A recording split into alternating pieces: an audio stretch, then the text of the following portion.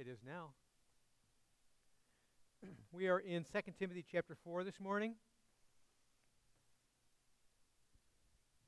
Before we get started, let's have a word of prayer, and then we can jump in. By the way, I feel much better this week than last week.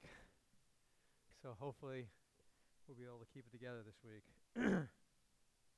Let's pray. Lord, thank you for the opportunity that we can open your word.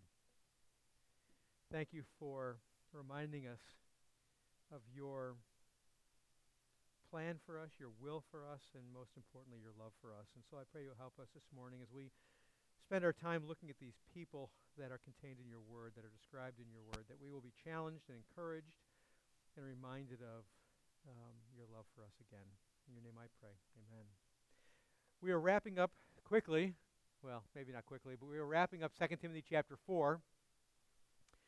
We will be in 2 Timothy 4 for a few more weeks. But we're in the final concluding matters of 2 Timothy chapter 4.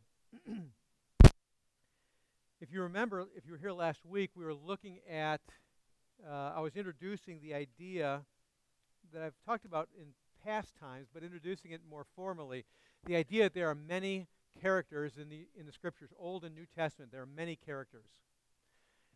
And I have often been interested in the characters of the Scriptures, but for the wrong reasons. Because I think, as with most Christians, we find ourselves thinking about a lot of the characters in the Scriptures as being heroes, but they're not. There's only one hero, as we said the last week. There's only one hero in the Scripture, and that's Jesus Christ. No one else is a hero. The story is about Jesus. The story is not about Paul or Titus or Timothy or Abraham or anybody else. Those are players in the story, and they serve a very important purpose, but the focus is on Christ. However, at the same time, it's interesting to consider the characters. The characters are given to us very purposefully in this sweeping, historically redemptive story that God gives us that we call the 66 books of the Bible. These people that are described, some described over a long haul like Joseph, some over incredibly small snapshots like we'll see today, are all given to us for our instruction. Some of them are given to our instruction in good ways, and some are given in bad ways. Some are given as encouragements and exhortations to realize this is what it looks like to live for Christ, to love Christ, to be loved by Christ.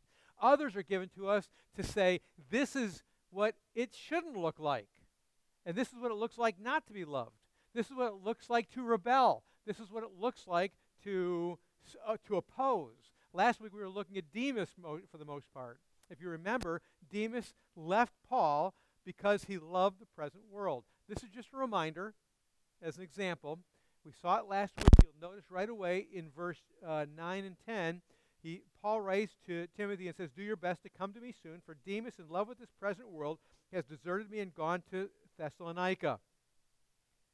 And as we mentioned last week, it is interesting that what Paul does is he chooses the word love as agape, the same word that he used in verse 8 when he says, "Henceforth there is laid up for me the crown of righteousness, which the Lord, the righteous judge, will award to me on that day, and not only to me, but also to all who have loved his appearing." Same word.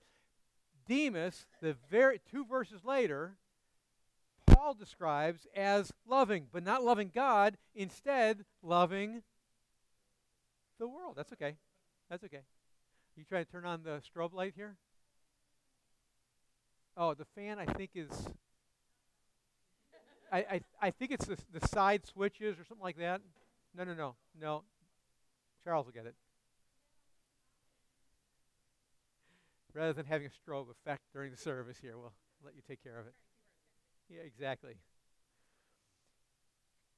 So the picture in last week that we saw is, here's this guy Demas, as we talked about last week, who loved Paul, seemingly loved God, was serving with Paul for the glory of God, the advancement of the gospel, but then for some reason something else was more important to him in Thessalonica. He found the things that the world offered more valuable than what God offered. And so, as a result, he left and went to Thessalonica, which brings us to our text today. Starting in verse 9 again, we'll read to the end of the chapter. Do your best to come to me soon, for Demas, in love with this present world, has deserted me and gone to Thessalonica. Crescens has gone to Galatia, Titus to Dalmatia. Luke alone is with me. Get Mark and bring him with you, for he is very useful to me in ministry. Tychicus I have sent to Ephesus. When you come, bring the cloak that I left with Carpus at Troas, also the books, and above all, the parchments. Alexander the coppersmith did me great harm. The Lord will repay him according to his deeds. Beware of him yourself, for he strongly opposed our message. At my first defense, no one came to stand by me, but all deserted me. May it not be charged against them. But the Lord stood by me and strengthened me, so that through me the message might be fully proclaimed, and all the Gentiles might hear it.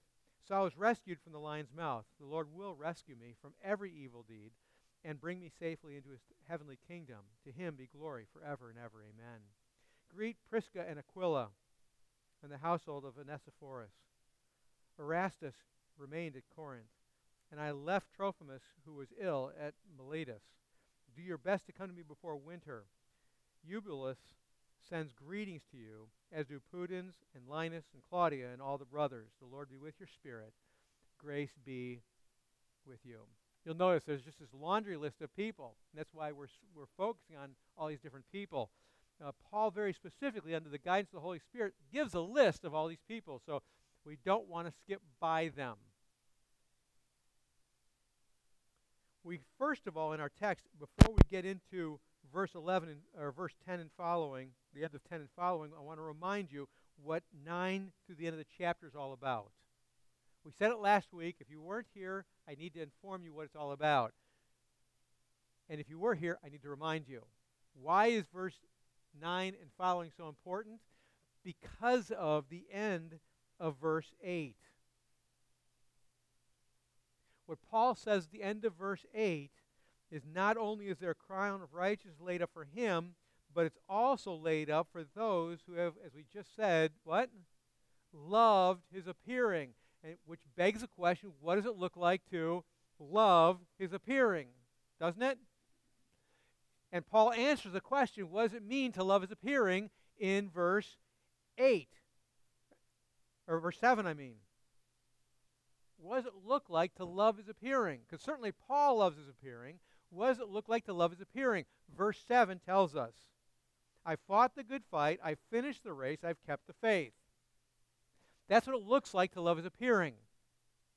Now, as I said 2 weeks ago when we looked at this text, Paul was at the end of it. We're in the middle of it. So we would change it to, if we were talking about in the middle, I am fighting the good fight, I am running the race, I am keeping the faith.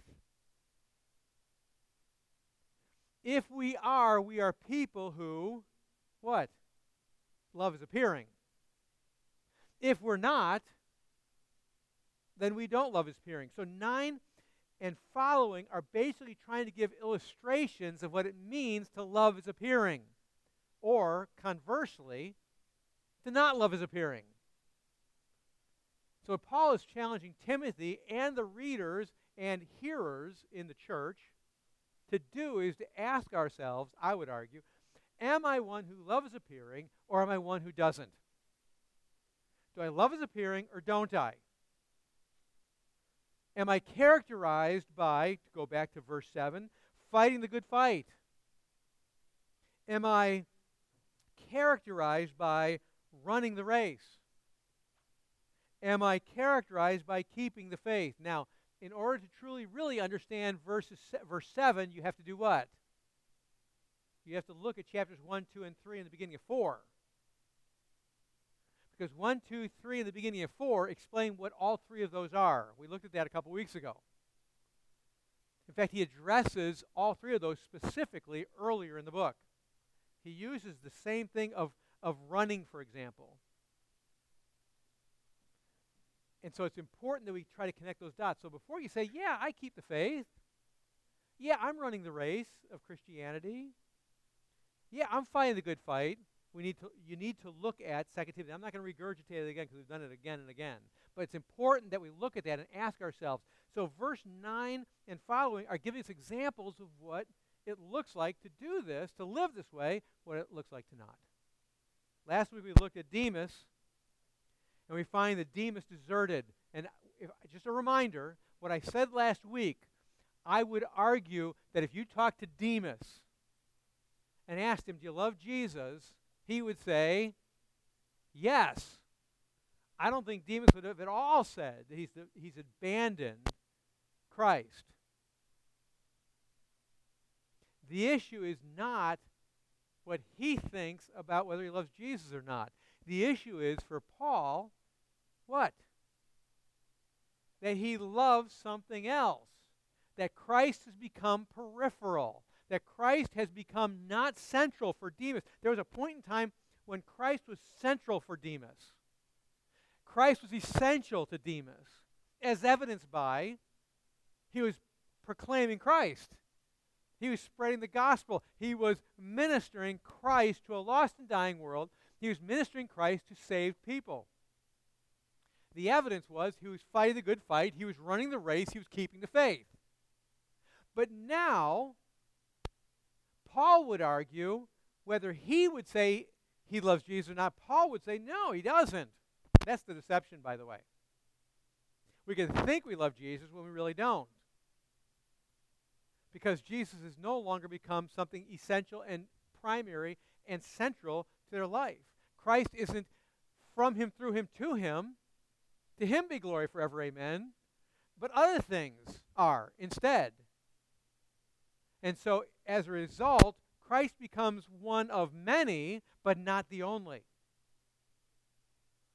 And so, for Paul, he's deserted me because he found other things, whatever they are, in Dalmatia, more beautiful, more valuable, more worthwhile of his life. The same as the churches in Asia. They're still churches. Chapter 1. They're still churches. And yet, Paul says, they've left me. He specifically didn't say they left Jesus. He specifically said they left me. And what he means by that is they're no longer following my teaching. They're no longer clinging to the truth. There's the same problem the Corinthian church was going through. I didn't mention this last week, but it's the same problem the Corinthian church was going through. Paul writes to the church in disarray in 1 Corinthians and says, dude, you guys all got all these issues. You need to straighten them out. And he lists them all out. Boom, boom, boom. There's like 6 of them. These are your issues. You need to deal with them. You need to repent. And you need to stand up for truth. And you know what they did? They did all of them. They followed him to the letter. Now you'd think that Paul would write 2 Corinthians and say, good job. Does he? No. Quite to the contrary. He writes them and he quite literally rips their face off. If you read 2 Corinthians, because they went from bad to worse. Because at first they were doing all sorts of things wrong. They were functioning really, really poorly as a church. They responded to what he said and corrected it. And then Paul had to write again to them, 2 Corinthians, and say, things have gotten a whole lot worse. Now you're starting to move beyond what you were before because now you're starting to reject me as a true apostle. You're rejecting my message, and you're actually accusing me of being a thief and stealing the money that you gave for the Jerusalem church. That sound like it's getting better or worse? It's worse, isn't it? But Paul still calls them church. He still does. But they're moving the wrong direction. They're leaving him. That doesn't mean Paul thinks he's so great, but he knows he's carrying the true message. Galatian church, same thing. What does he write to them in Galatia? He writes to the church in Galatia, he says what to them? He says, I can't believe how quickly you've turned from the truth. Who has come in and bewitched you? Why? Because they're turning from Paul. They're turning from what he's proclaiming. They would certainly claim to be believers. They would certainly claim that they're Christians. then Paul would say, you're turning from me. That's why at the end of 2 Corinthians he says, you need to examine yourself to see if you're of the faith. Well, that's why I say all that to say, this is what's going on with Demas. Same thing. It's not that he's saying, I'm not a Christian. What's happening is he's moving from true Christianity to what we could call Christianity light. He's turning away from Paul, as in what Paul is saying isn't as important to me anymore as what the Thessalonians are offering. It's much more subtle than what we think.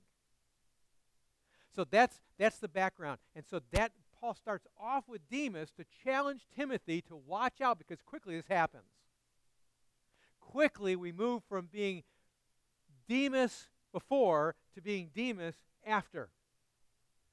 It happens. But only he who perseveres to the end will be saved. Once we get past Demas in verse 10, we come to two other people. Crescens has gone to Galatia, Titus to Dalmatia. Now this is different. Remember, we said this is all about what it looks like to love Jesus, and the love is appearing. Got it? So this is a total change. I would argue he presents Demas as somebody very evil who is in love with the present world. All he says about Crescens and Titus, interestingly enough, is they are doing what? They've gone somewhere. You know what's happening here, I believe? He real quickly is saying these two people, Crescens and Titus, I would argue, are longing for his return. And it's evidence because they're out ministering. That's what they're doing. They're out glorifying Christ. They're out ministering. It's kind of a consistent presentation. He doesn't say, "Oh my goodness, he's so amazing. Look at this guy Titus. He's so amazing. Look what he's doing." We know what Titus is doing, right? Titus is doing what? What? He's sharing the word that's true, but what do we know about Titus? Anybody know? Because there's a book written to him. There's a letter written to Titus. What's Titus doing? Okay, but what else is he doing? He's searching for elders in all these different cities where Paul planted churches, right? He's searching for elders and establishing elders in all these churches. He's looking for people. He's ministering to people. I would argue Crescens, the same thing. We don't know anything about the guy. He's just some nameless, faceless guy that Paul presents as, this is what it looks like to love is appearing. To love is appearing means that I'm doing what? I'm verse 7. Loving his appearing and looking forward to his appearing means that I am doing what? I'm ministering. Or to put it a different way, what does it look like? It looks like, as Paul said earlier, the love of Christ does what? Controls me. Here are two people who the love of Christ are controlling. They're doing what? They're ministering. They're proclaiming. They're exhorting. They're preaching. They're doing what chapter 4, verse 1 says, I charge in the presence of God in Christ Jesus, who is to judge the living and the dead, and by his appearing and his kingdom, preach the word, be ready in season, out of season, reprove, rebuke, exhort with complete patience and teaching, for the time will come when people won't want that. Right? That's the church in the last days. They won't want that. So Paul tells Timothy to do that. And he puts these two people out there right off the bat and says, here's two that are doing it. This is what it looks like. They're going to these last days churches. They're doing what? They're ministering. That's what counts to them. That's what's important to them. That's what that's what makes their heart beat. That's their reason for getting up in the morning. It's not anything other than ministering Christ. And these are people who will receive the crown of righteousness on that day. From there, he moves on to verse 11. Luke alone is with me. Now that's going to become interesting in just a little bit, but Luke is the same guy who wrote the book of Luke and the book of Acts. And you find Luke showing up with Paul quite regularly through the scriptures. And this one thing that's very interesting about Luke is the track record, the incredibly long track record of being faithful. It's not a shot in the pan, in the dark. It's not a flash in the pan. It's just long, steady, glorifying Christ, walking faithfully. Outside of two written books, there's not a whole lot said about him. The two books that he wrote occasionally shows up little glimpses. What you find out over and over and over again is what? He just loves Jesus. And it oozes out of him continually. Now, what does that do with here at this point? This is what's real intriguing. Here's Luke. I'm just going to give you a little glimpse of what's yet to come in the text. But here's Luke. Paul says, Luke alone is with me. Why does he single that out? You know why he singles that out? Because it's about 64 AD. Rome has burned. He's in Rome.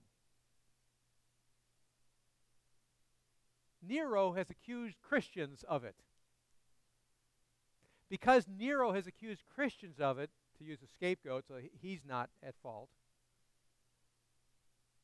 the people of Rome now what? What do you think? They hate Christians. They're persecuting Christians everywhere. They're looking every way possible to kill and persecute Christians.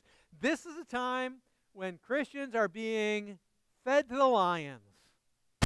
They're being burned at the stake. They're being tortured. They're being dismembered. They're being rammed onto poles and stuck up on poles and lit on fire for Nero's garden parties to light them at night. This is the time frame that we find ourselves in.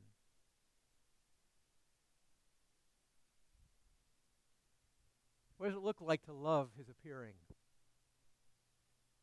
Luke is here with me. It doesn't mean he's in prison, because he's not. He's a free man. What that means, if all you got to do is think about it and process it through. What does that mean? What it means is this. It means that day after day, here's Luke.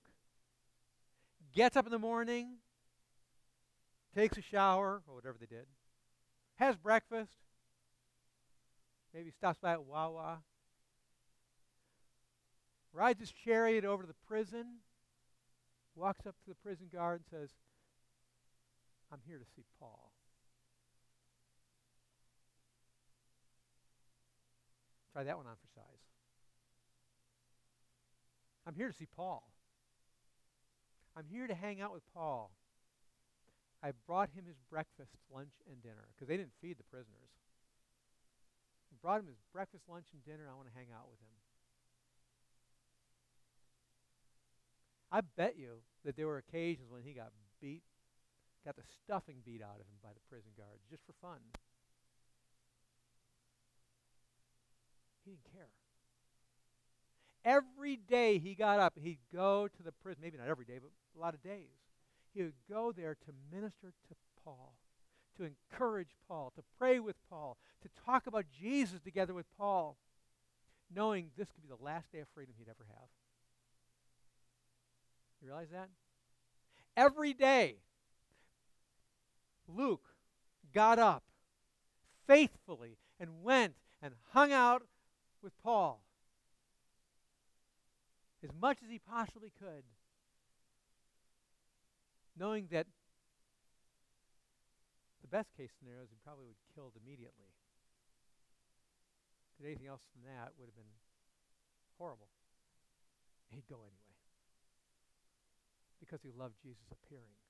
See, when we start thinking about it, it kind of changes things a little bit, doesn't it? About what it means to love his appearing. That's Luke. Paul singles out Luke and says, this is what it looks like. Tom and I were talking this morning about the Tour de France. I don't know if anybody else is into the Tour de France, but I kind of am. I was watching a little bit of highlights on I forgot what day of the week. I was not feeling well this week, as you know, and there was a guy from France. He'd been in 4 or 5 Tour de France's, and he had never won yet any stage.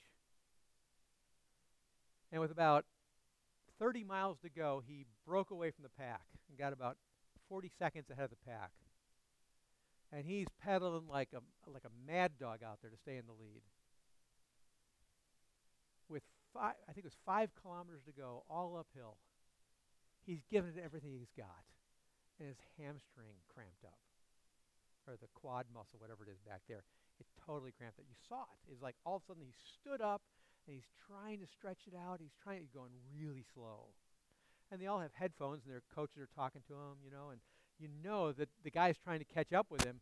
The coach are screaming at him. He cramped up. Go! Got 5 kilometers. Come on, go! And you can just see the seconds just declining as the chase was catching up with him. And he's trying his hardest to stretch out. And finally, he sits down and he starts pedaling, and you know the cramp's not away. His face is all grimaced up, and he just starts cranking and cranking and cranking all the way through. He gains all the time he lost back to 40 seconds again. All uphill. And crosses the finish line, wins the stage. He doesn't have a hope in the world. Doesn't have a hope in the world of winning the Tour de France, but he won a stage. I remember watching it thinking, that was incredible. And I started thinking it through. I started thinking, that's what it means to love to win, right? To long to win. Nothing else mattered to him. Pain didn't matter. Suffering didn't matter. A cramped muscle, a potential torn muscle. It didn't matter. He just had to keep going. I started thinking, I said, he doesn't have the Holy Spirit to accomplish this. He may be a believer, but the Holy Spirit is not all about, gotta win the Tour de France. I'm thinking, he was all in. He loved only one thing, and there was nothing that was going to distract him. Absolutely nothing was going to distract that dude from the finish line that day. All in. He loved the appearing of the finish line. And as soon as I thought about it, it's like 2 Timothy 4:9. That's what it looks like to love his appearing. Nothing else matters. Luke, nothing mattered but Christ appearing. Nothing else was relevant. Everything was interpreted by Christ appearing. Luke, don't go, because if you go, what's going to happen? They're probably going to imprison you, they're going to beat you, and you'll probably die. So what? I love his appearing, and so I love others who love his appearing. I just kind of go worship with him. I want to encourage him. He needs encouragement. I want to exhort him. He needs exhorting. I want to help him. He needs help. I'm going to go. And Paul was the same way, wasn't he? When they said, don't go to Rome, he said, what? He said, shut up, I don't want to hear anything about it. But they'll kill you there, so? He loved his appearing. And that's what we find in Luke. Luke is alone with me. Now, I don't know about you, but at this point in time, as I think about it, I'm kind of undone. Are you? I'm kind of undone by that because that's not really me. How about you? I don't know about you, but I get distracted all the time. I don't know about you, but I find myself with priorities all screwed up a lot. I don't know about you, but I find so often I'm like, don't really care. So what do we do with that? Well, the next one is so intriguing to me. Luke alone is with me. Get Mark and bring him with you, for he's very useful for me for ministry. This is amazing. Let me give you the backdrop to the statement. Paul is there. Luke is there alone. Paul writes to Timothy and says, twice he says to him, once already, once later, come quickly to me. The second time he says, come before winter. But here he says, when you come, make sure you grab Mark and bring Mark because he's really valuable. Why is that so important? Here's why. Because there was a time when Mark wasn't important to him. There was a time when Mark was incredibly unimportant to him. You see, in Paul's missionary journeys, there was a point in time when he was with Barnabas, and they were getting ready to go on a missionary journey. And Barnabas and Paul had a significant falling out because Barnabas wanted Mark to come with him,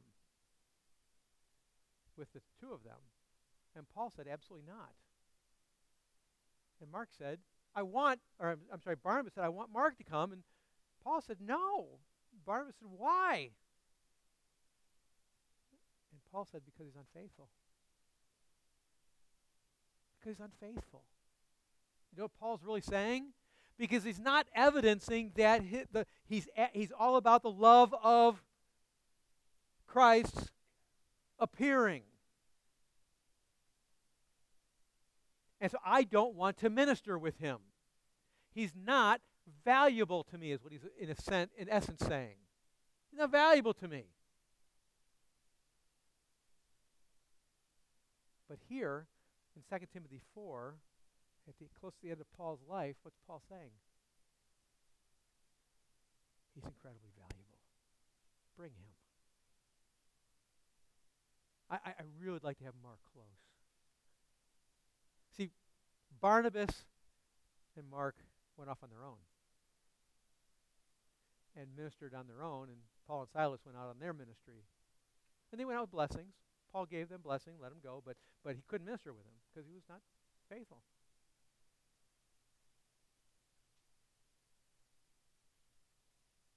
This should be really encouraging to you and I.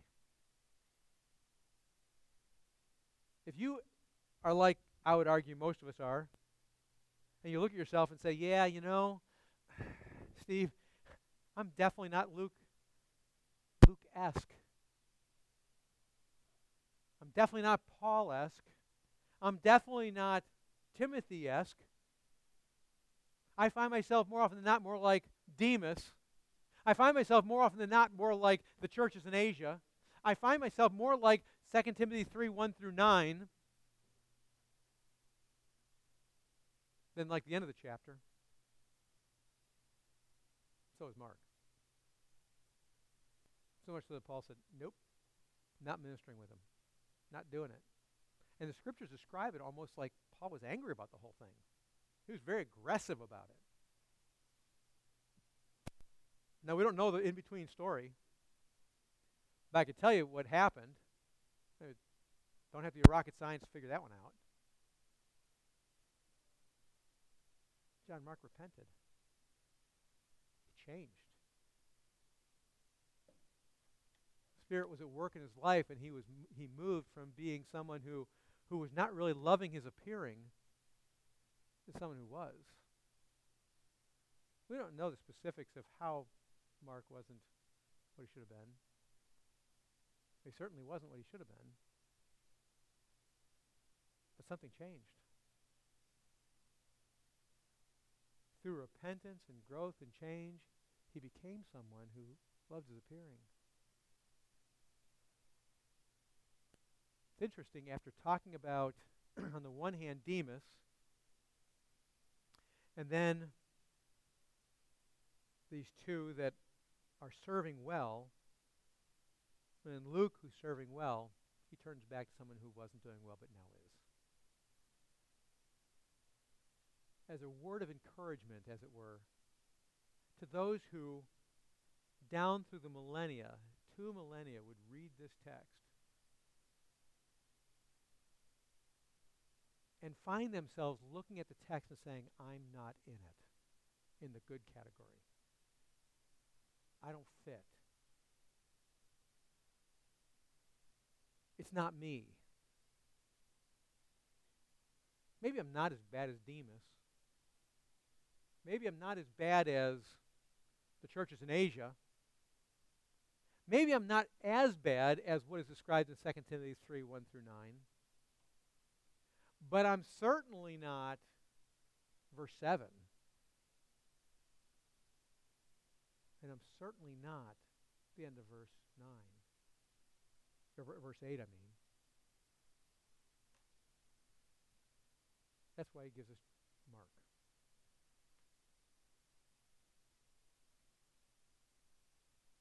If we're not people who love is appearing, and that's the character of our lives, and we're still alive, you know what that means?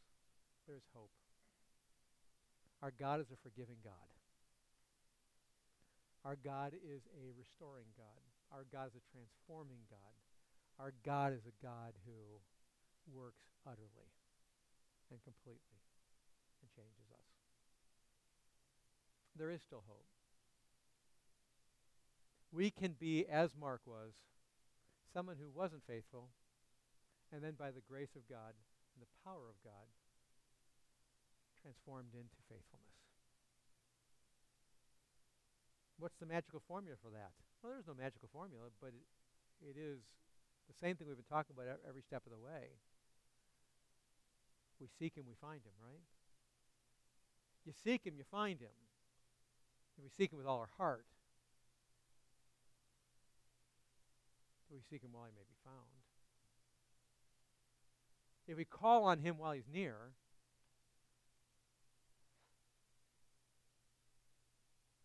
if we confess our sins,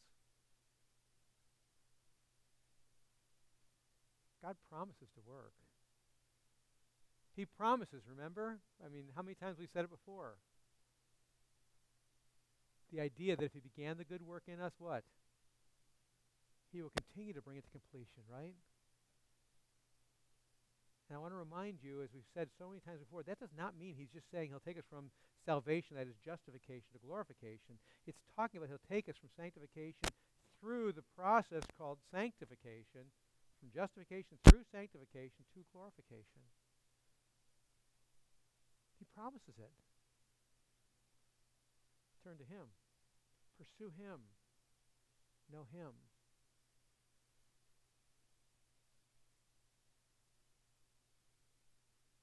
What's interesting about John Mark is he went from useless in ministry to useful, what? In ministry. What Timothy was told by Paul was, Mark has been transformed. That's the power of Christ. He's been transformed. And as a result, I, who once found Mark useless for ministry, now incredibly useful, valuable. Someone worthy of partnering with in the cause of Christ. In the midst of prison and Rome and hatred and persecution, Mark is useful. Could I just say this? Oh, that would be said of us. Oh, that we would be that kind of person. Mark. I would present to you this way. What's past is past. If you sit there and look at yourself and say, yeah, I haven't been what I ought to be. I haven't glorified Christ as I should. I get distracted. I find other things much more valuable. I love the present world.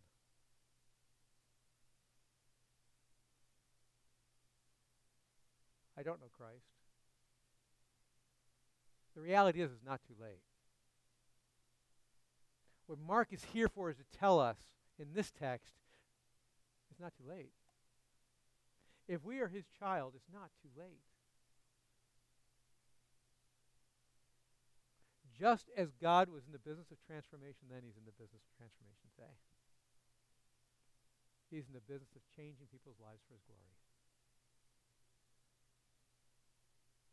That's what he's about.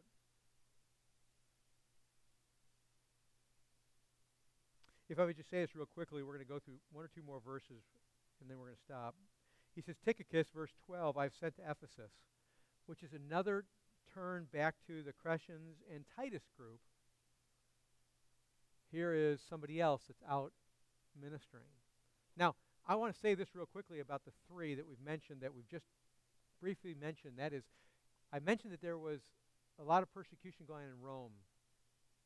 Don't miss the point that it's not isolated to Rome. These people are not out in these other towns safe because they're not in Rome. In that day, as Rome went, so did the whole area. So the people in Rome hated the Jews, the Christians at this point in time. You know what's going to happen? The people in Galatia and Thessalonica and Ephesus are going to as well. And so the persecution's everywhere. And these people are going out to these towns glorifying Christ. Why?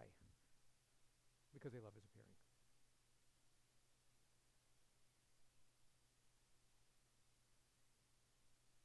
One last thing before we close. Verse 13, when you come, Timothy, bring the cloak that I left with Carpus at Troas, also the books, and above all the parchments. Now, we have to speculate on this passage, because that's all the data we have on it. So it's a little bit of speculation, but I think it's a very legitimate and right speculation. It is this. First of all, when he says bring the cloak, obviously he says come before winter, it's going to get cold. So that's a simple, just bring the cloak. I'd like to stay warm as long as I live. Bring the books. Don't know what that is. If I was a guessing man, I would guess it's probably some of the commentaries he wrote. Some thoughts he's written. Maybe some messages he's written up.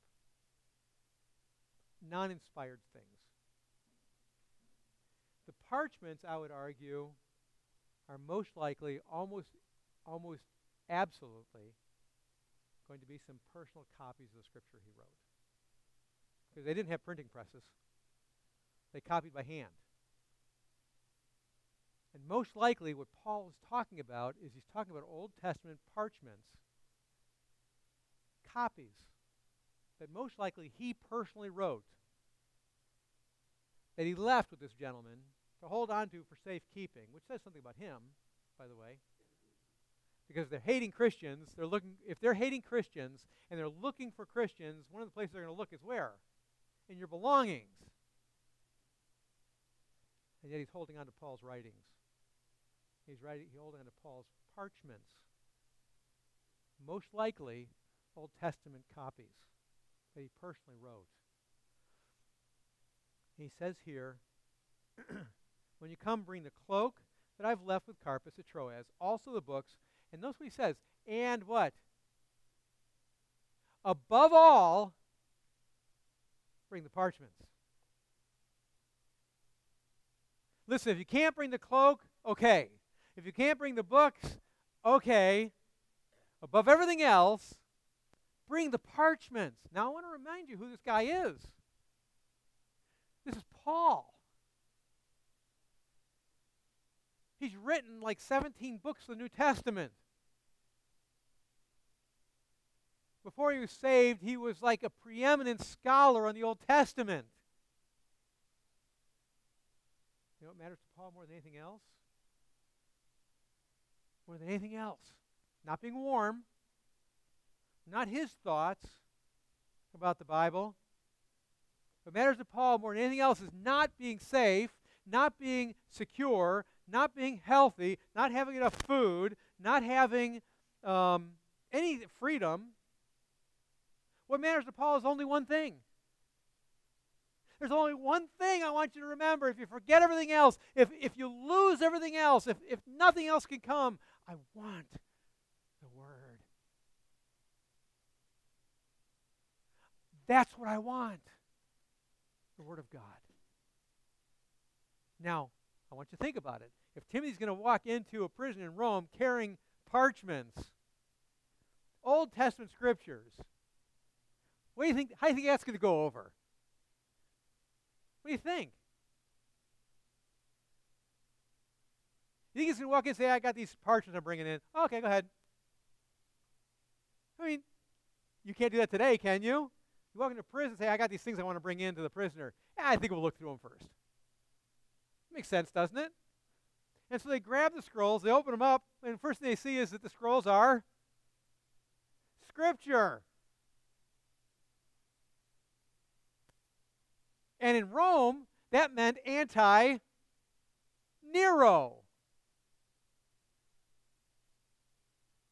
Timothy lays him out.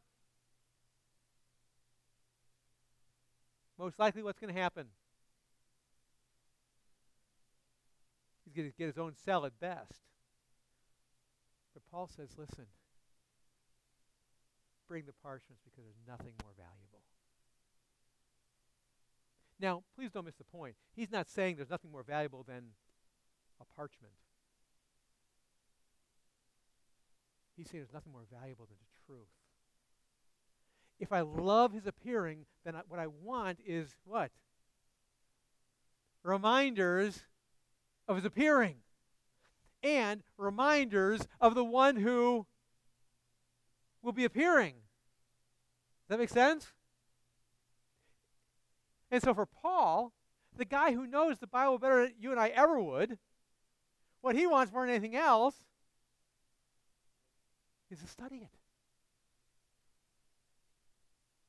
You realize, even for Paul, even if they get to Paul, you know what's going to happen? If Paul has the scrolls, the parchments, you know what's going to happen? This is going to create more persecution, more ridicule, more hatred. He becomes more of a target.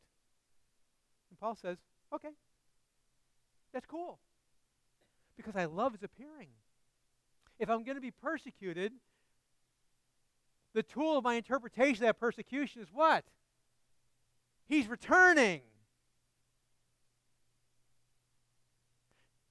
The interpretation of the persecution, the mockery, the ridicule, the imprisonment, the impending death is Christ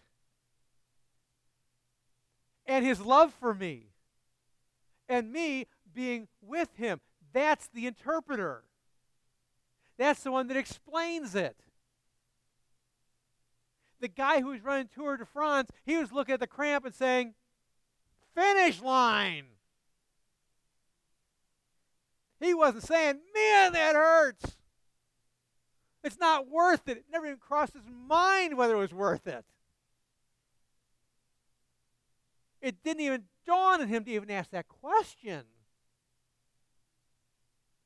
He just sat his butt back down in that seat and started cranking to get to the finish line because that's all that mattered. For Paul, that's all that matters. Finishing the race. No cost too high. And every cost is informed and explained and interpreted by the one who's going to be soon appearing. And that's what we find in Paul. So, let me close on this. What Paul wants the reader of this text to do is ask themselves, who am I in the story? We have all these characters in the story. We have a few more coming. But who am I in the story? I don't care who you are in the story, you're not a hero. Paul certainly even wasn't. But who are you? Are you kind of Paul-esque? If you are, press on. Keep seeking. Keep striving. As he said to Timothy in chapter 3. You, however, verse 10, and then he talks about how he has up to this point in time. But verse 14, but as for you, continue in what you've learned and have firmly believed, knowing from whom you've learned it, and how from childhood you have been acquainted with the Scriptures, with the sacred writings, which are able to make you wise for salvation through faith in Christ Jesus. Continue. Are you more Paul-esque? Not saying you're perfect, but are you more Paul-esque? Continue. This is not the time to slow up and slack. Rejoice that God has done that. And by the way, continue to minister to others who need help in that journey. You look at Paul, you say, yeah, that's not even close to me. Timothy, no, that's not me. Crescens, Titus, Luke, Mark, Tychicus, yeah, not me. I'm not Demas, but not that. So the answer is to repent and return. I want to remind you, repentance is not merely a prayer we offer, right? Repentance is not merely a, I'm sorry, please forgive me. Repentance is a change of mind with change of response, change of direction. It is both.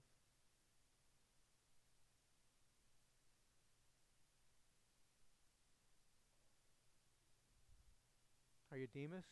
The answer is the same. You like the church in Asia? The answer again is the same. Are you like the 2 Timothy 3, 1 through 9 church at the end days? The answer is the same. And I want to encourage you with that. If this doesn't sound like encouragement, perhaps, but it is. If you look at it and say, you know, I really am more like the church in 2 Timothy 3, 1 through 9. I'm absolutely distracted by the world. I'm absolutely distracted into all the wrong things. I say I love Jesus, but the evidence is slim pickings at best.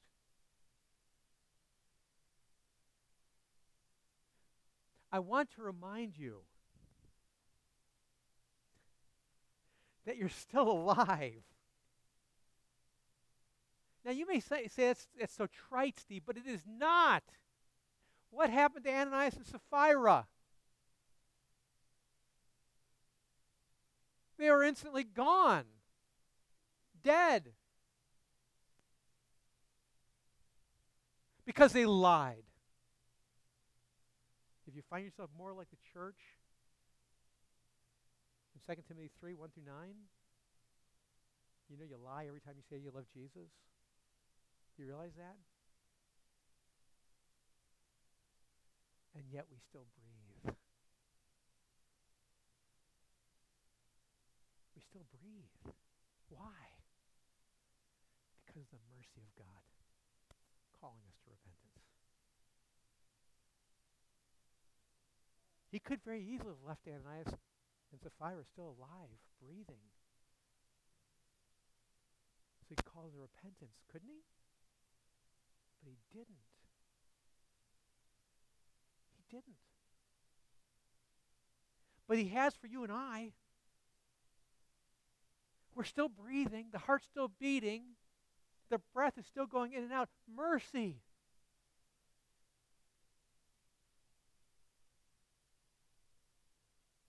But God doesn't strive forever. He is long-suffering.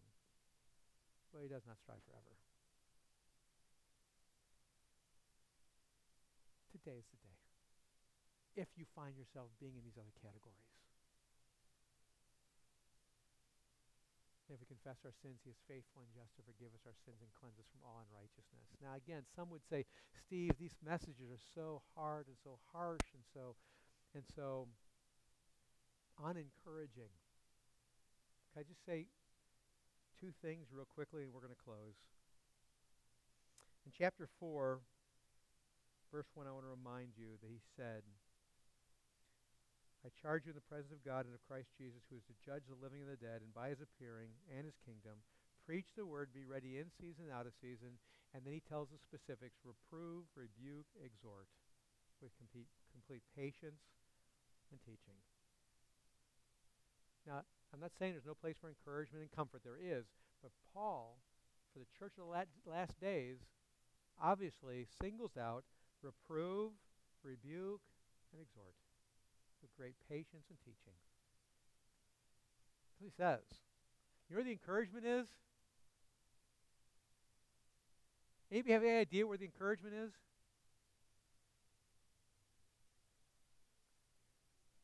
When we repent. When we repent, that's where the encouragement is. When we turn to Christ and he abundantly pardons. When we turn to Christ and he abundantly forgives our sins and restores us and ministers to us and encourages us by bringing us along in our spiritual growth. I'm absolutely convinced many of us don't grow spiritually the way we ought to for a really huge reason. Because rather than listening to the exhortation and the rebuke, we're looking for encouragement when what we need is the others. And we're trying to find a different type of encouragement, which is a faux encouragement. It's not real. If I'm going to use this really silly illustration, most of you know that there was a point in time when I weighed over 270 pounds.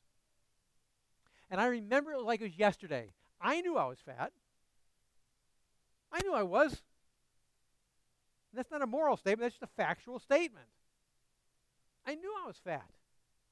I'd say to all my Christian buddies, man, I'm so fat. You know what they'd all say to me? No, they'd say, no, you're not. Everybody would say the same thing. No, you're not.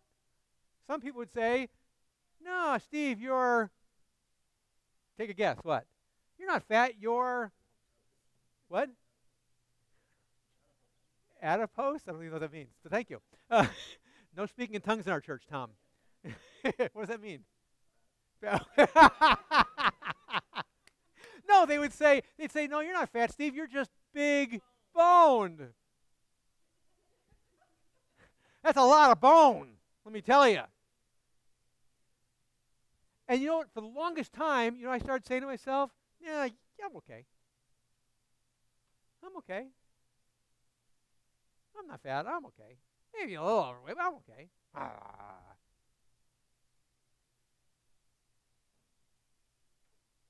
I found encouragement in things that were not encouraging.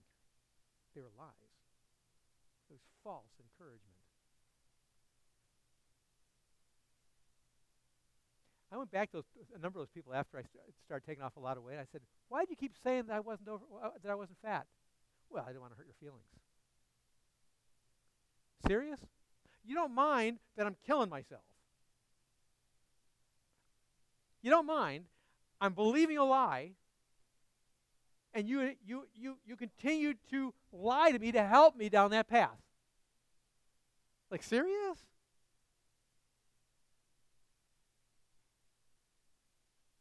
And that's what we're doing spiritually.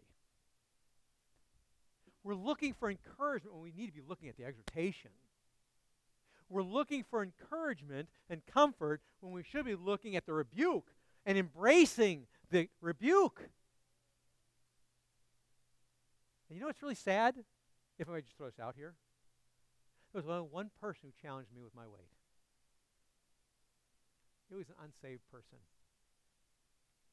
I said to an unsaved friend one time, we were hiking up a hill, and I said, man, I'm so fat. I'm like, and he's like, doo-doo-doo-doo-doo.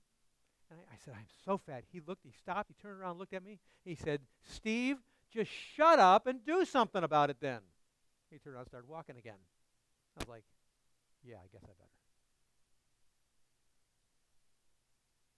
I had to receive the rebuke. I desperately needed the rebuke.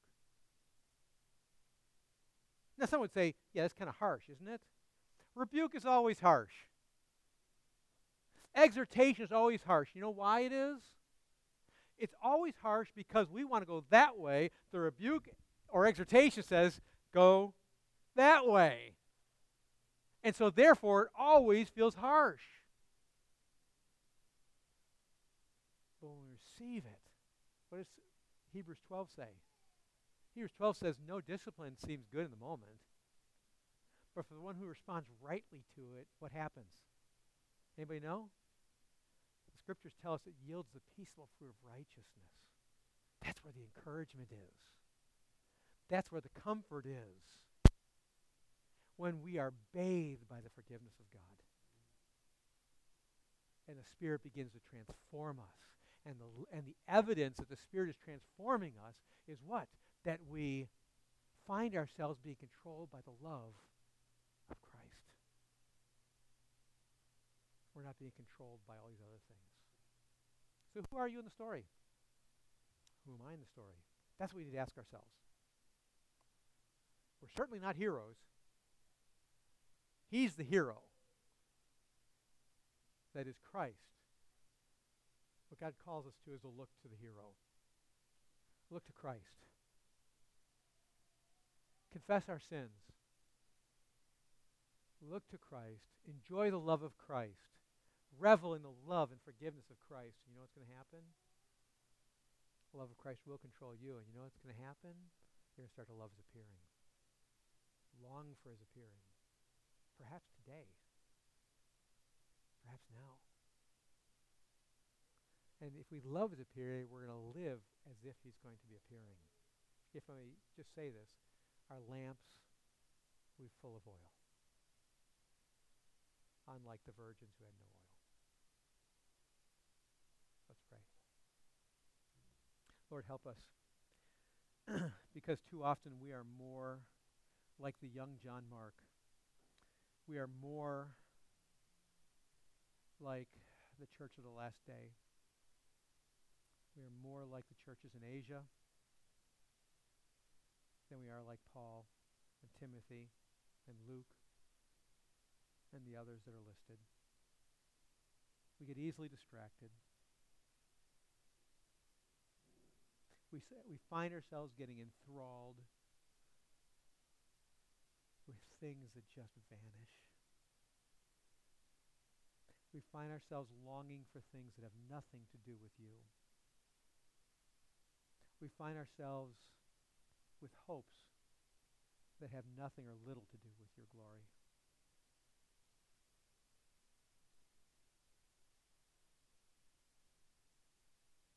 And so, Lord, I pray that you help us. Change us. Draw us to forgiveness, to repentance. We ask you to transform us. You've promised to do so. And we ask you to fulfill your promise in us. And help us to discover that the forgiveness of Christ is more valuable, because Christ who forgives is more valuable than anything. Change our hearts. In your name I pray.